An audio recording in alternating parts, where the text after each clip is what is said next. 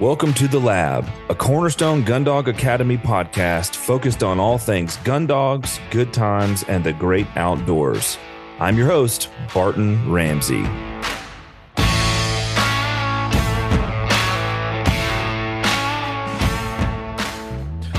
What's up, everyone? I am here on episode 3 with my buddy, Geoff Irvine, all the way from a land very, very far away from, I would guess, most of you guys listening, and that is the land of New Zealand. Geoff, what's up, man? Heaps, man. We're all good down here, and good to be on the show. Yeah, well, we had to figure out the schedule just because I originally planned on doing this tomorrow morning, and then I started looking at the clock, and I was like, Lord, it's going to be 2 a.m. or something crazy for you. So I'm glad it worked out to do it tonight for me, and I guess it's middle of the day for you, lunch break, huh? Yeah, it is. It's about 2 o'clock. Yeah, you're a day ahead of me. A day ahead. You're already having a Monday. You know, I'm still on the weekend, so no, that's cool. I remember, we'll get into it, but that time change is significant. It is a long ways down to New Zealand. Tell people a little bit about where you are on the South Island and you know, geographically speaking, where you are in New Zealand.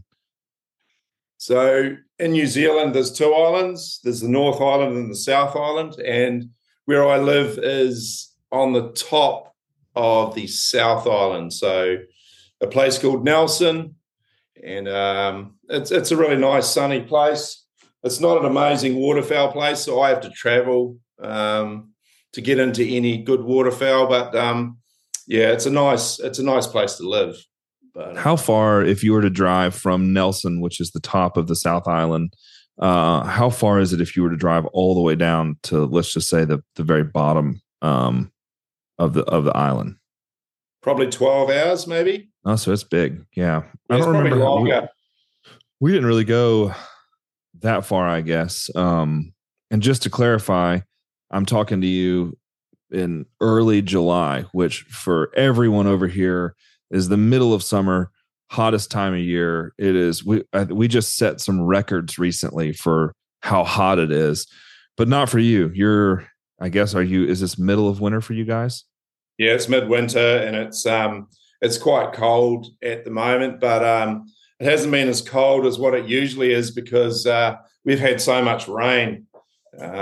It's rained every opportunity it could, but it hadn't been too bad. But yeah, midwinter, it'll be nice to get some hot weather because, in my opinion, as soon as the hunting season finishes, as soon as the duck season is gone, you just want it to be summer. I definitely understand that feeling. Yeah, when February gets around and we finish late goose season, which I want to talk to you about in a minute, I'm like, it's the sooner that it can warm up and I can just go outside and be comfortable, the better. And I live in the South. It's not super cold here. How far do we drive? So for those that don't know, Jeff's been a friend of mine. I don't know how, we met in 2019, but I don't really remember when we started talking. It was before that. We talked on and off for many, many years now, probably 10 years previous to that. But it was usually just about dogs, or I always liked the way you train dogs, and you had all those training programs, and they were really awesome. So I just used to ask questions mostly. Sure. Geoff used to reach out and have just dog questions, or just more or less just what's up, what's going on in the hunting season over there, which I totally understand now because it's not hunting season here. And when your Instagram pops up, it's usually it's you guys just absolutely wrecking shop on some geese.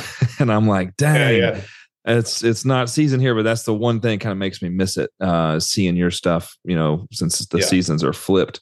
But in 2019, I received an invite from a very sweet family in the North Island, up, I guess, near Auckland, to come to New Zealand and do some retriever training seminars, kind of as a representative for Cornerstone and Southern Oak Kennels, with some folks up in the north.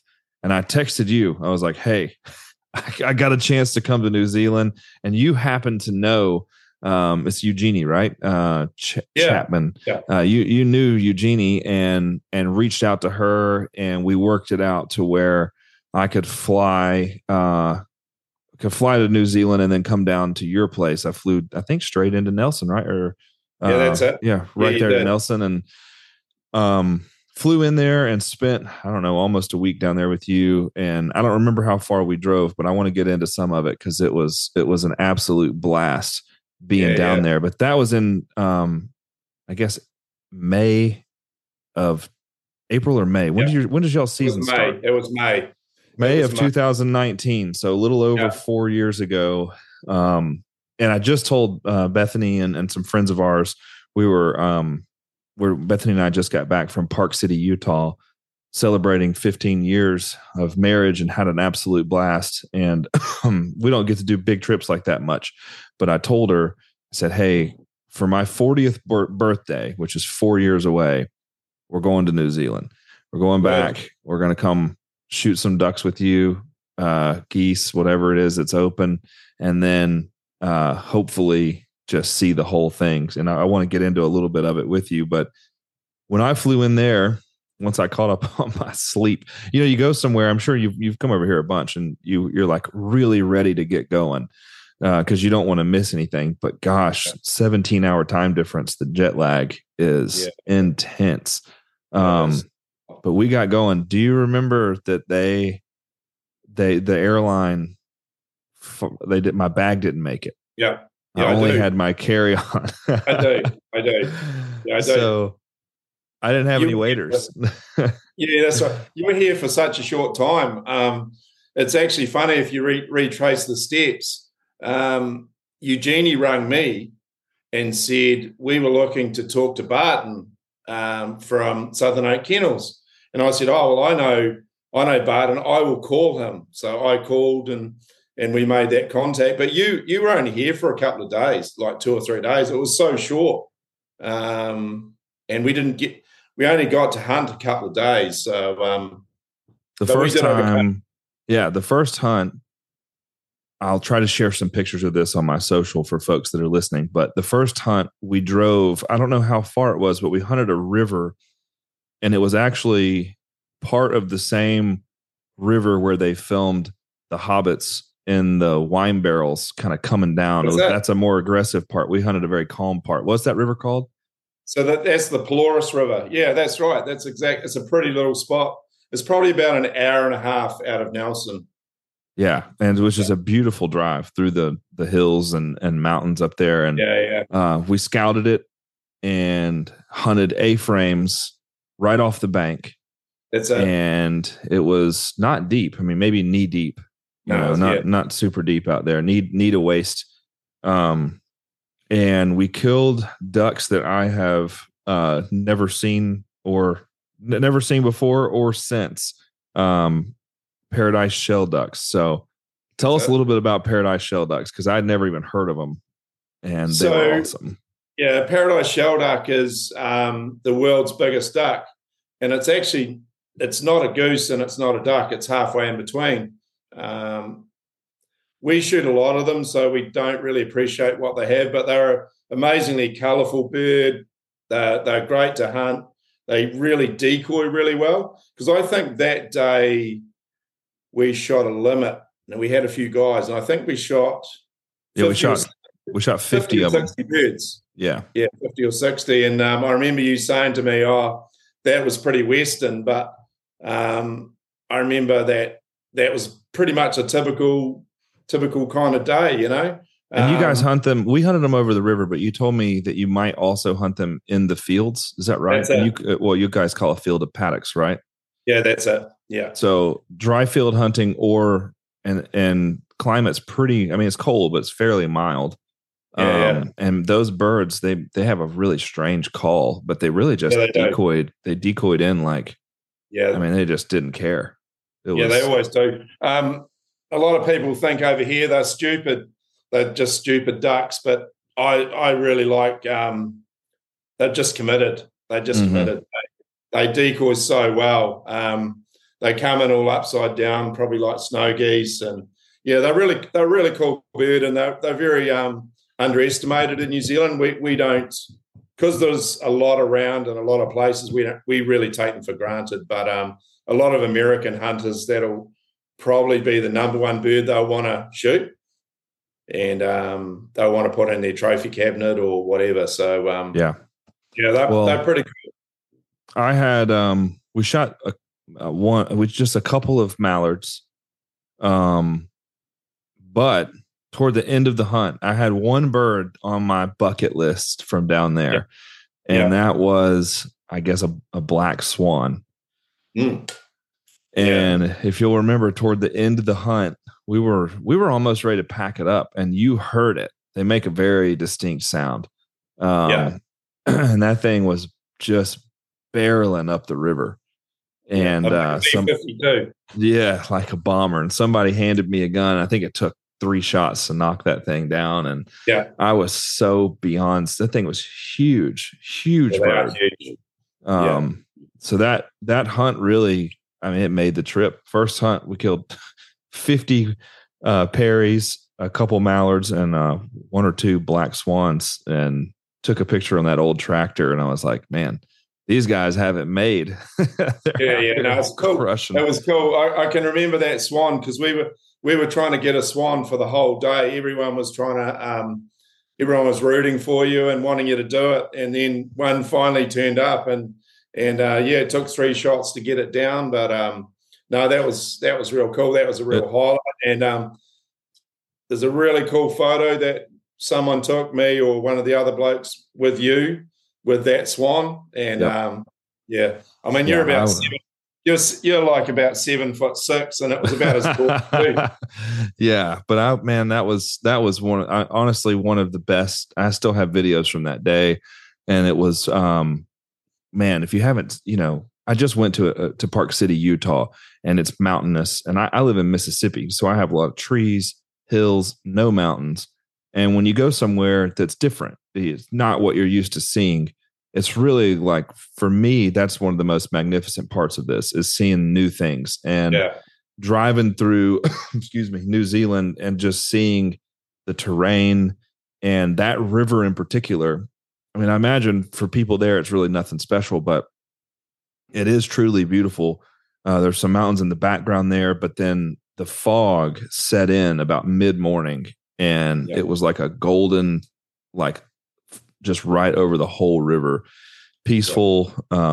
It was, and I'm a big Lord of the Rings fan too. So the fact that the hobbits have been floating around close to there, that was an amazing experience. We went and hunted the coast. We did. And that was the day that we got brought back to reality, because I remember we got up really early, and it was a bluebird day with no wind, and that spot is like a really good spot usually, but I think we shot one duck. Or did we even shoot a duck? I think we shot one duck. Maybe it was a mallard or a teal. I don't remember. It was just useless. It was embarrassing. But the part I remember was, and my friends still give me a hard time about this, I didn't have any waders. That's right. I was borrowing clothes. That's why you had my clothes, mostly. Squeezing in. And I, thankfully, you had plenty of Sitka gear for me. And you guys had to carry me from the boat to the blind. That's right. And I'm probably the least properly sized person to be carried at that point in my life. And you said, can I get you anything else, my lord? And it was on social media, and all of my friends started laughing about y'all calling me my lord while y'all were carrying me on your shoulders to the blind over there. And then I remember we about got stuck because of the tide. Oh yeah, it was that whole day was just what we would say in New Zealand, just a big balls up. It was just it was ridiculous that day. Everything went wrong that possible. We had such a good first day, and then the second day we were just everything we did just turned to custard. So what do you do? That's hunting though, eh? Well, if you don't have those days, you don't appreciate the good days. That's it. That's exactly right. That's exactly I've had a right. couple little strings, especially this last season. We had a little string of days at Wild Wings, and then I went out west, kept the streak going, back to Wild Wings. It was around 11 days for me of just limits, just crushing them. And then toward the end of the season, we had some really rough days where it was just scratching them. And I was like, God, you get kind of spoiled. You get used to the good stuff. So you guys are. If there's no anticipation, you wouldn't do it. If you were just shooting them up all the time, you might as well just be shooting clays, eh? That's right. So tell me, in New Zealand, waterfowl season starts when and ends when for duck hunting? So they have a summer season, which is madness, but they have it in certain areas or regions down south. So they have it for a few weeks or a few weekends down south. And then paradise duck season can be all over the place. They can have different regions can have different seasons, but the regular duck season or the main duck season is May, June, and July. So it's 3 months. Yeah. So just really flip-flops with sort of our November, December, January.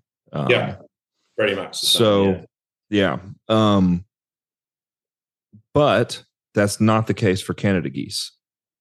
No, Canada geese, the good thing is Canada geese you can shoot all year round.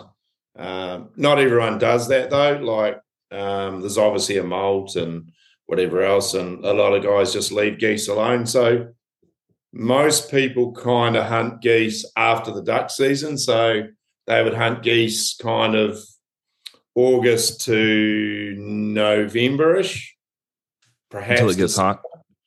Until it gets hot, yeah. And then they would chase them again probably February, March, April to the duck season comes in again. How far do you have to go from Nelson to get into some really good goose hunting? 7 hours. 7? Yeah, 7 hours, yeah. Yeah. That's crazy. Yeah. I mean, I say it's crazy, but I have to drive to Kansas or Oklahoma to get into some good, lesser and 3.5, 4 hours for some good speckle belly hunting with Aaron and the boys.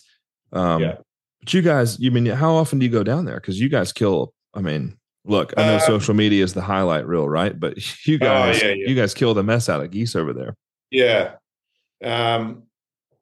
We do. So basically, the hunting that I kind of do now down south is way more selective. Like I'd probably go every couple of weeks, 2 to 3 weeks maybe. Mm-hmm. I used to go more than that, but I've got some really good buddies down south that they usually scout and whatever else because time's precious, and I can't spend the time down there. I can't spend weeks and weeks down there. So they do all that. Connor and Hunter and Callum and a lot of those guys, they're awesome. But I got to meet Callum and Hunter over there. Yeah. And Callum, my buddy, Connor Carlaw, he started up a guiding business down there. And the resource down there is incredible. Yeah, so tell me a little bit about it for those of us here. I mean, I don't think anyone here experiences Canada geese in the way that you do. So if you wouldn't mind, walk people through. They're not from there, so what happened? How did this whole situation come about where you can shoot them literally, if you want to, 365 days out of the year? Yeah, so basically, way back in the day, the early 1900s, they were gifted to New Zealand by President Roosevelt. And then there's no predators, there's nothing over here, so they just went absolutely off the scale.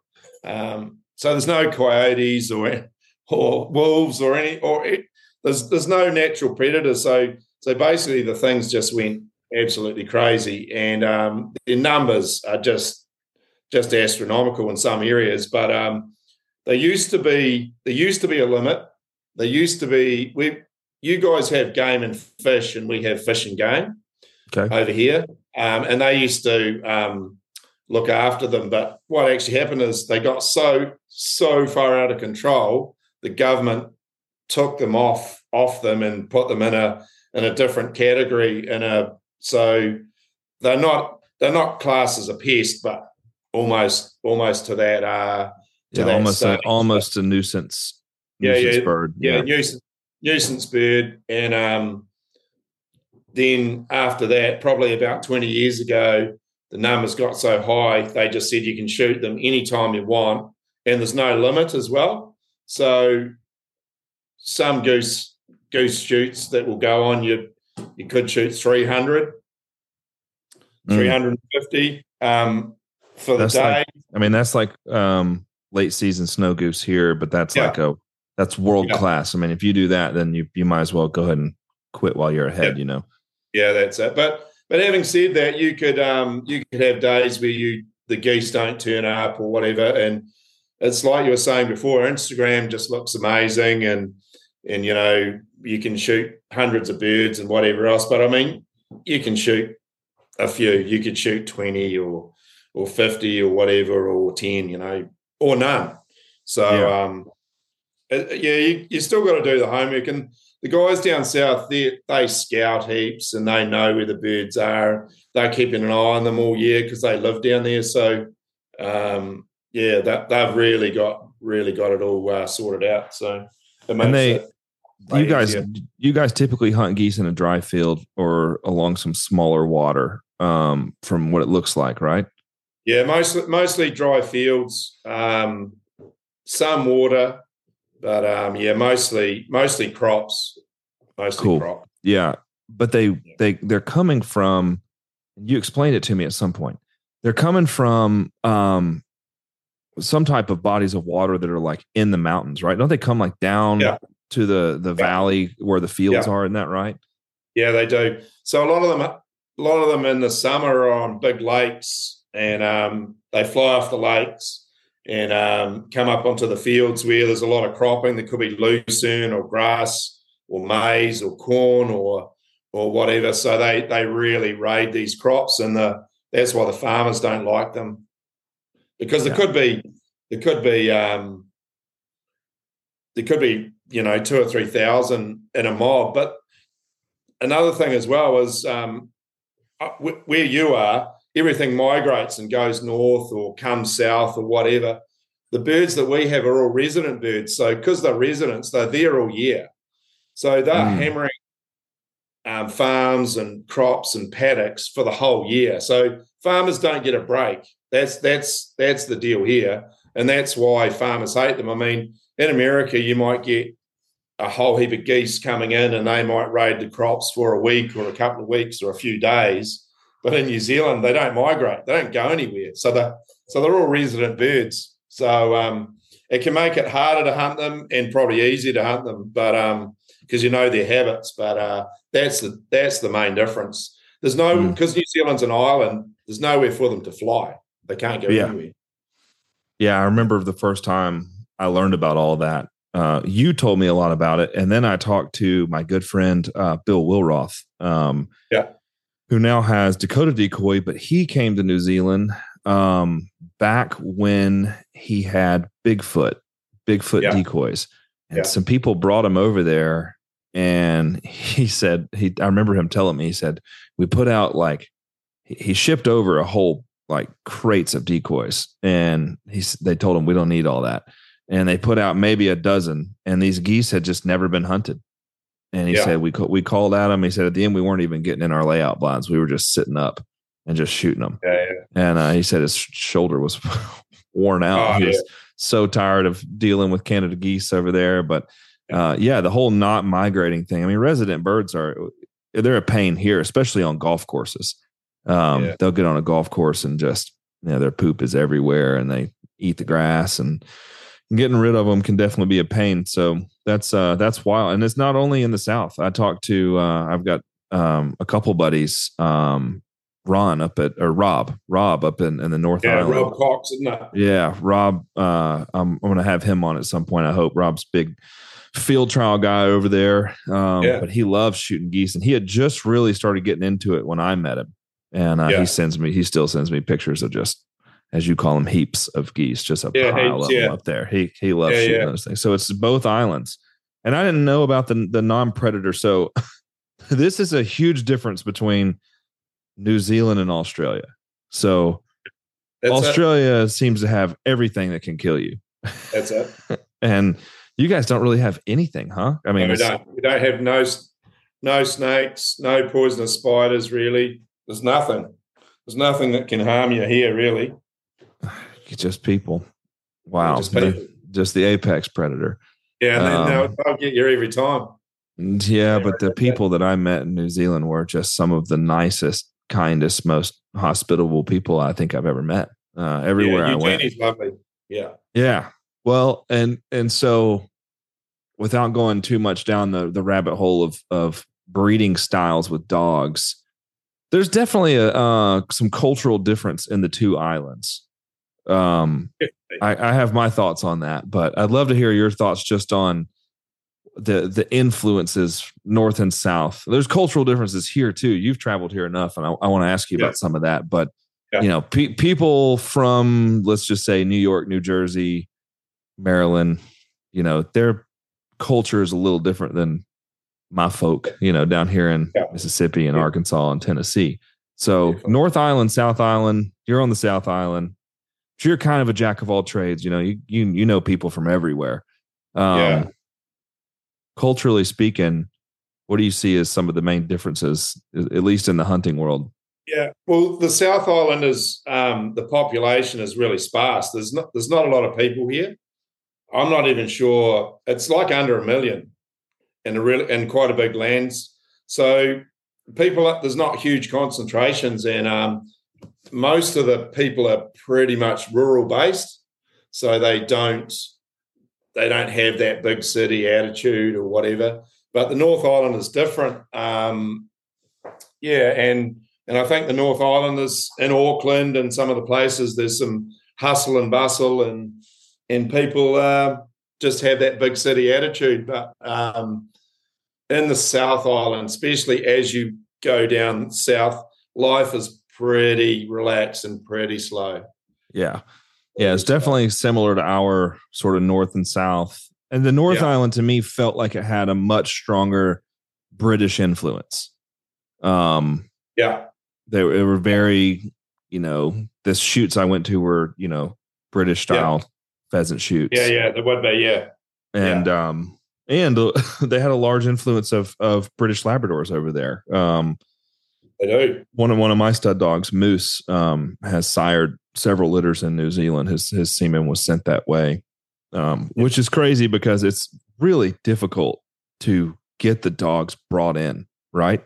Costs a lot of money. It costs you probably in New Zealand. It would cost you $10,000 to get a dog here. Just the price. That's not the dog. That's just all of the requirements. And there's a quarantine period, and which I understand. I mean, it's an island, they can't have, look, they like pressure washed my waders, to make sure there was nothing that was going to get in the rivers.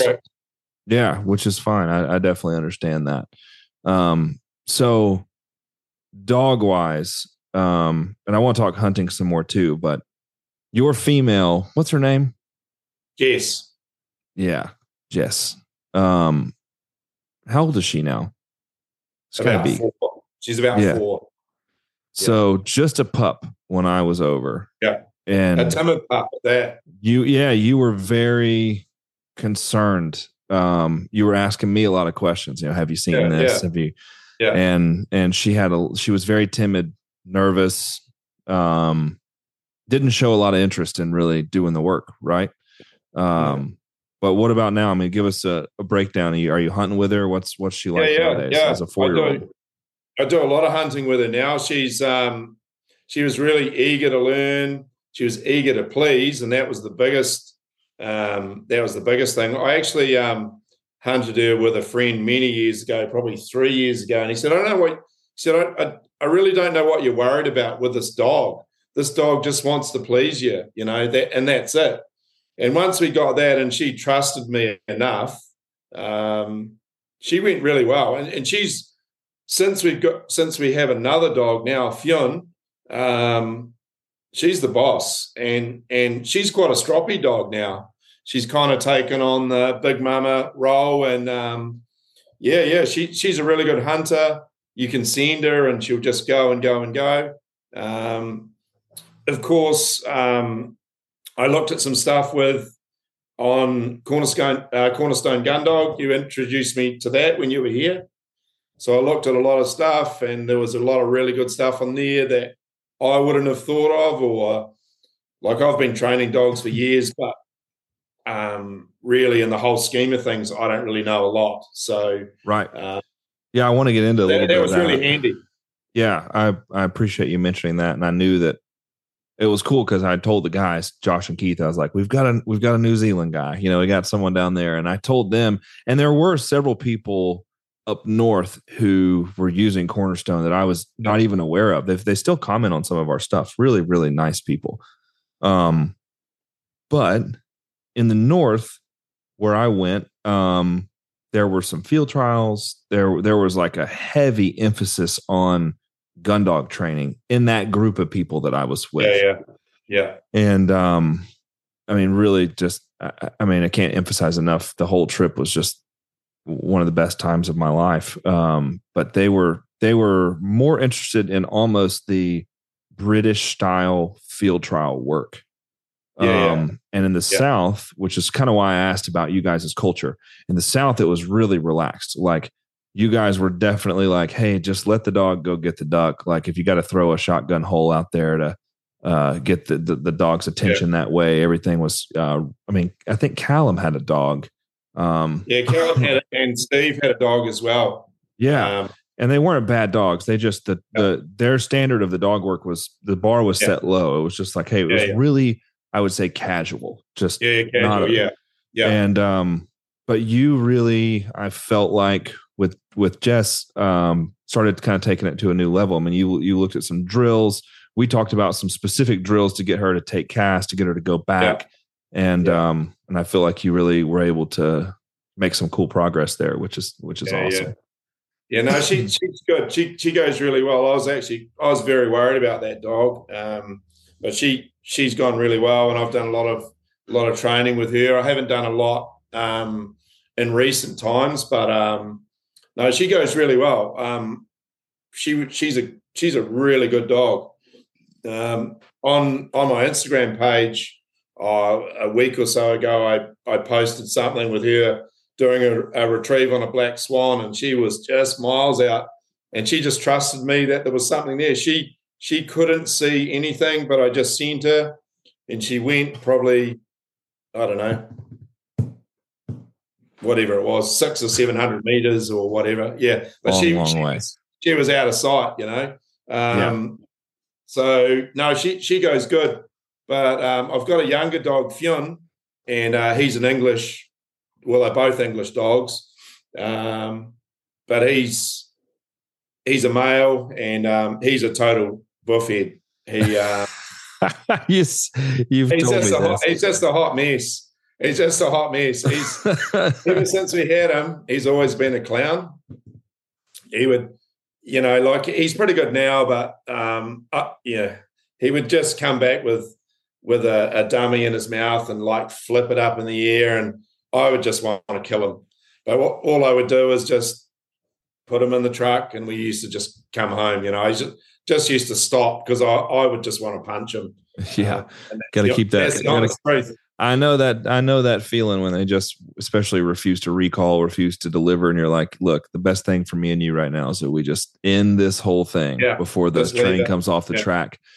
But you were worried about Jess too, and she grew up a lot, I think, and came around, and some of the dogs, especially some of your dogs are British field bred dogs, and that's what I'm used to dealing with, and they can be very slow to mature.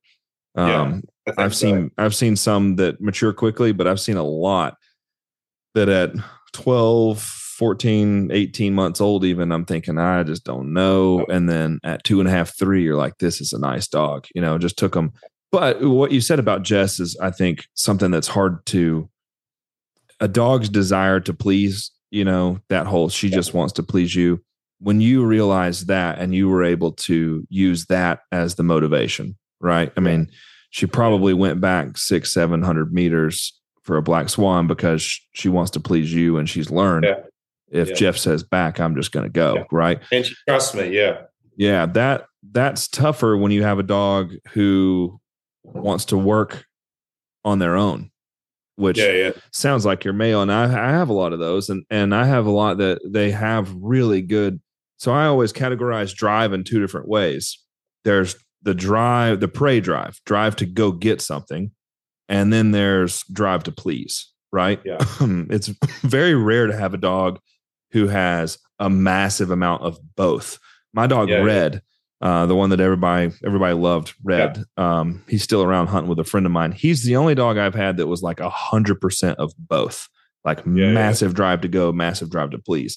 The dogs that have a really big drive to please and enough drive to go, they can be really easy to train because they trust you, right? And the relationship is everything for them. The dogs that have a really big drive to go, but not a huge drive to please, they're more independent. They can be a challenge. You can do it for sure. You can get a lot out of them, but those are the dogs that you see like play and keep away, or throwing it up in the air. And like, if I don't bring it back to you, I get to keep this whole game going. So why would I bring it back to you? Like I'm out here doing this. And man, that's good. At that age, it can drive you up the wall, especially if you already have a dog that's doing the work, because then you're like, forget it. I'll just hunt Jess. You just do your thing, whatever. But maybe he'll grow out of it. He's an athletic dog. He's an athletic dog. Jeez. I've never seen such an athletic dog. He would jump over the house. He's incredible. He can jump. It's unbelievable how high he can jump and how fast he can run. But the brain hasn't really caught up with the body yet. Hey, that's damn real. I've got a child that may be that way. He's a big old boy, that's but Noah, is it? Yeah. Noah's. There's some days where I'm like, you might look big, but gosh, son.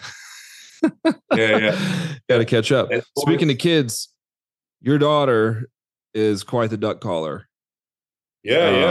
I'd love for you to share a little bit of that. I want to hear from you. I don't know a ton about your adventures in the USA. We've tried to meet up a few times. I think it was last year you were possibly going to be in Texas and we were going to hunt maybe up at Falco. Yeah. I've got JD's on my list for guys for the podcast. It's one of my best friends on the planet. And man, what a beautiful place. And would love to have you there at any point. Really want to take you hunting in the woods. I've talked to Connie about it, having you at Wild Wings. I know he follows you on Instagram too. But tell us a little bit about, and I'm going to get up and adjust, my light keeps flickering. I'm going to move it, but tell us a little bit about, hunting in the USA, traveling in the USA, your daughter, duck calls. Like what's your relationship there, and how's that, come about it's been a while, but back up several years, your trips over here and what'd that look like? Yeah. So many years ago, I met a guy over here. He came over for AVNX. His name was Mario Friendy. He's an awesome guy. So he was kind of my first contact in New Zealand, in America. And then around that time, my good friend Hunter Morrow, he was into contest calling, and my daughter started contest calling as well. They both got pretty good. Hunter is an exceptional caller, and Holly got very good as well, especially for her age. And that kind of developed. And all of it, the whole basis to our trips to America was the World Champs at Easton, Maryland. So we used to plan our trips around November and then kind of spend a month, and then we'd go to Oregon and Colorado and hunt different places in Maryland and whatever else. So that was the whole, but the calling thing was the whole basis of us traveling around. So when you say worlds in Easton, you're not talking about worlds. I'm always at worlds in Stuttgart, which is Main Street calling. Yeah. You're talking about worlds. That's the chainsaw calling. That's the chainsaw. Yeah. Which is yes. But they each have their place, right? You're talking about world duck meat. Yeah, meat duck. The real deal. Goose calling as well. So it's the World Goose Calling Championships. And there'll be live goose, teen goose. There's a whole range of stuff. So Hunter used to do goose and duck, and Holly used to just do duck calls, which used to drive me nuts because I love geese, and she would never pick up a goose call really. So kind of drive me nuts a wee bit. But what do you do? How did she do? How did she fare coming over here blowing duck calls and world duck? The first time she came over, she was really young, like I'm talking maybe 11. And then the juniors, I think she got, I'm going to say, 4th or 3rd, which is pretty good because a lot of the boys were like 16 and really good. And then she came another time and got 3rd, I think. And then the next time she got a 3rd or a 4th or something. Yeah, so she placed. That's really awesome. Yeah, she got in the finals, and Hunter did as well. Like he's a really, really amazing caller. That's Hunter Morrow. He got second in some of the stuff, but I don't think they wanted us to win because we're Kiwis, you see. Kiwis. Yeah. They don't want to let those damn Kiwis win, eh? So, national champions. You're not even from here. Well, so, and I met Holly when I was over, and she's a sweetheart. And I feel like, I don't know what she's doing now at all, but it was cool to see that balance. It's rare to see the balance of women who they do love to hunt and they love every aspect. I mean, she loved being out there, but she also had her nails done and was not afraid to be feminine. Right. And I recently listened to Cameron Haynes' podcast he did with Eva Shockey, and she talks about how tough it is to ride that line and how people either hate you for being one way or hate you for not being another way. And part of this podcast for me has been really wanting to draw bridges, right? Bring people together from different cultures and different appreciations and whatnot. And Holly was really cool to meet because she definitely did that. You know, she bridged that gap of, hey, I'm out here with a gun and I load my own gun and I'll blow a call and shoot a duck. But I'm also, I'm a girl and don't mind being that way. So that's pretty cool. Call wise, tell me about season calls. And that, I mean, you guys, I don't know how many call companies are in New Zealand. But season calls, I know of that one. The only one I know of, but we're world famous in New Zealand.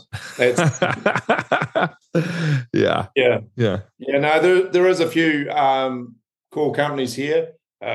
Everything is hard here because if you want to make a call, or you want to get components, or say a call jig to make stuff, everything's hard. So you've got to get components from overseas or do it yourself. It's kind of like, it's not that easy. But season calls, all we've ever done is duck calls. We've got a new range of them. We've got a call out called Reckless. It's an awesome call. I've sold a whole heap of them actually, it's actually really cool because you can actually make a call, and it's the same as you were talking about, this worldwide connection. Like, I can make a call in New Zealand, send it out, and there's people that buy it from all around the world, from America, from all around America, and there's even some people in Europe that are interested in calls. That connection is quite incredible actually, and so many of the people that I've met in the States to do with waterfowling, especially, are just so cool people. They're just down to earth and friendly, and honestly, my I mean, people will have different ideas, but my idea of Americans is right up there. They're just so friendly. They've been so nice to me and my family. It's great. It's great. That's awesome. I think for the most part, yes. I mean, especially in this, the waterfowl culture. I talked a little bit to Raggio about it, just some of the infighting and the drama that comes from it. But by and large, that is a small little corner of it, of the culture. Yeah. By and large, it's the nicest people. I mean, if you're over here and in Stuttgart on a Saturday during December or January and you go to R&T, everyone's fist pumping and getting to know everybody and super kind. And so, yeah. Well, so speaking of that, what are your plans on coming over here? I mean, let me ask you this. If you could come to the USA and hunt, your top 3 places to go, what would you want to do? Oh, geez, that's a good question. And that's a hard question because I like all types of waterfowl. I'd love to go to Alaska and shoot a king eider. But I mean, me too. That's a lot. That's probably, who knows how much that costs. I'd love to hunt the woods in Arkansas, green timber. That would be awesome. I love geese. That's my problem. That's my Achilles heel. I don't know, somewhere with heaps of little geese. Because another thing too, I didn't probably explain very well, is all we have is honkers. We don't have the 11 subspecies. We don't have cacklers and Aleutian and whatever. We just have honkers. That's it. Just big, big Canadas. Yep. Yeah, they're all big mothers. So B-52s. So if we have anywhere with small geese, so maybe I don't know, Texas, Kansas. Actually, I'd love to go to Cadillac Creek. Oh, shout out to Toby Brolin. Yeah. So he looks like a cool dude. So I reckon there would be pretty cool. Somewhere like that. Yeah. Don't really know. Anywhere really. Anywhere's pretty cool as long as I've got some birds. We got to work on it for this year. We got to get you over. You said you're semi-retired, so we got to. Yeah. People say that about me. I said semi-retarded. I didn't say retired. Yeah. It's the accent. Yeah. Well, we need to get you over for sure and see if we can make the Southern Oak Kennels. There it is. We just built a new lodge here. We moved and the tornado almost knocked it down, but I tell people now when they're in the room, I'm like, this is EF2 tornado proof, tried and proven. But I'd love to have you here and travel around. I have to drive to hunt. It's fun being here working dogs, and Josh and Keith have some beautiful training grounds over toward Birmingham for the Cornerstone training members weekends and all that. And that's really fun too. But we all have to travel a good bit. I love to hunt in Kansas and Oklahoma. It's my favorite. But man, Toby at Cadillac Creek, shout out to that guy for just totally going in on being himself. Right. I love that. Him, Raggio. I love guys that are like, hey, I'm authentic. I'm not going to try to be someone that I'm not. And I met Toby last year at Falco at the there's a trip we do at the end of the year, and it's all everyone there is a believer, and it's called Purpose. And Toby came last year, and man, we had a blast. He's such a gem of a human being, and the man can absolutely wreck a goose call. He knows how to do it. But the lessers are a lot of fun. That's what we're usually targeting, that late season, February, and speckled bellies are a lot of fun. The lessers over there, I'm sure you've seen it. That's a hard hunt for a dog. It's a lot more like snow geese. They come in bunches, and you might have a 14 to 20 bird rain out. on a group, and you may just do that 3 times. So the dogs is, you get a mark or 2, but mostly it's just running blind retrieves outside the decoys. But it's a lot of fun, but very different. I don't get to go on a lot of big honker hunts. You see a lot of them out. I was just in Colorado and got some clients in Wyoming, and their hunting is a lot more like what you're talking about. The birds coming down from the mountains and hitting the fields, and they hunt a lot of pit blinds out there in those fields, and big honkers, nasty birds. But no, that's awesome, man. I would love to have you over this year and work dogs together and do some drills and return the favor. If you forget your waders, I'll carry you to the duck hole. I'd still have to carry you, my lord. Beacon, my lord. There it is. The whole trip. I'll never live it down. No, it was truly a pleasure to be over there with you and in New Zealand. And man, I hope that maybe we'll work on some drills for your young. What's the name of your young dog? Yon? What's that? No, it's Fionn. So it's actually how they've all got so the English labs, but they've got and some of yours have too. They've got that Irish, bit of Irish. So Fionn is Irish. It's Fionn. Fionn. I like it. It's strong. Yeah. It's a good name. It's a strong name. Yeah, it is. Fionn. I say that name a lot when I'm chasing them down. It's like Fionn. That's a lesson there, Name your dog something that you're really comfortable yelling over and over. Because you never know when you're going to need it. Man, we have a 15-year-old Springer Spaniel, and we've already planned on getting another dog when she passes away. And the kids are in this huge debate right now over what the name of the new dog is going to be. And unbeknownst to them, my wife Bethany is going to name the dog. So she's not going to let the kids name it because their names are like Bubblegum, Star, There you go. Lord Vader. They have all sorts of crazy names. So, well, I've enjoyed talking to you. We're coming up on an hour. I told you I wouldn't take up your whole day. We could chat a long time. I know it, but man, I appreciate your support. Honestly, is very meaningful to me because you're on the other side of the world, and it's not a rare thing to receive an encouraging note from you, or just to see you supporting things that we do, recommending Cornerstone, talking to people about dog training, that sort of stuff. I appreciate it from around the world, and hopefully we won't go. I mean, I know we had plans to get together, and COVID really wrecked that. I don't want to get into that whole thing because you guys had it. You talk about lockdown. You guys were literally isolated on an island. I think now that the pandemic has been declared over, hopefully we can get together this season and do this whole thing in person, and hopefully shoot some ducks and some geese. Yeah, we may get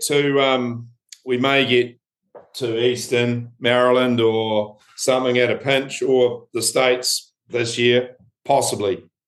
We've got a lot going on. We started a new business and whatever else, but.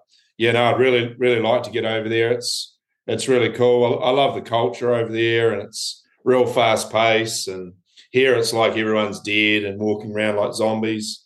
It's so slow, but it's relaxed. It's relaxed. It's definitely relaxed. But we'll just keep on going and see how it turns out from there.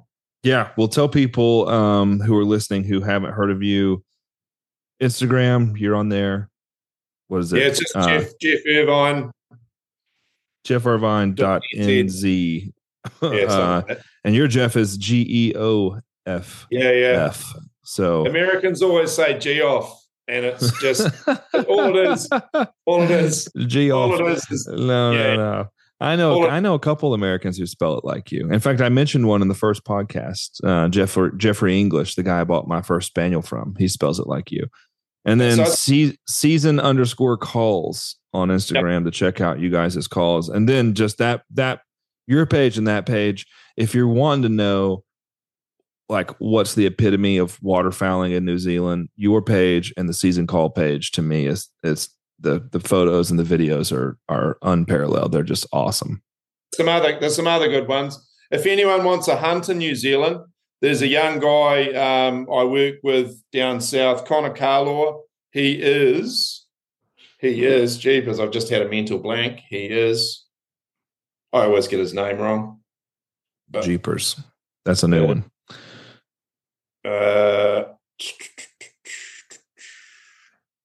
It's Central South Waterfowl.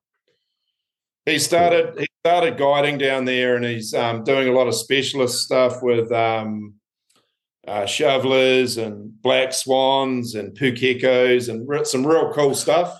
Oh, that's cool. Yeah, I actually Rob took me to shoot a pukeko and a turkey, a different type of turkey. Yep. Yeah, pukekos are those we call them. It's a joke. It's a blue pheasant. Yeah, it's a blue pheasant. Yeah, it definitely looks that way. Pheasants, my lord. Yeah, pheasants, my lord. There it is. So Connor is Central South Waterfowl _NZ for New Zealand. For those of you who think you might want to go down, and his Instagram page is awesome too. He's got turkeys and everything on there. It's cool to go. I mean, look, you asked me before I came down, do you want to go shoot mallards? Do you want to go shoot Canada geese? And I told you, I want to go shoot something that I can't shoot in America. And that's exactly what we did. And that's an experience that I will never forget. I'll never forget cooking bacon. You guys don't cook your bacon all the way. It's like floppy bacon, and I have a video of you saying, "Here's your crispy bacon, my lord." We went for a hunt down there a year or so ago, and there's a particular branch that you shot off down there. It's still there. Remember you were shooting a bird and you shot one of the branches off? I shot right through the tree. Now, look, I'm used to hunting in the timber with my buddy Connor, and if a branch is in the way, that's what the first shell's for. Just blow that sucker out of the way, and then off you go. I love it. Well, man, surely appreciate the conversation and the friendship, Geoff, and look forward to some more of them, and look forward to our folks hearing from you and learning a little bit about New Zealand and the waterfowl culture there. And hopefully you guys have a good one, and hopefully we get you over here this season and get to do a little bit of hunting together. Yeah, we have 3 weeks, I think, in our duck season to go. So I'll have to get into it. Yeah, finish strong, man. Awesome to talk to you, Geoff. Hope you have a good one. I appreciate you coming on. Yeah, no worries. Have a good one, big fella.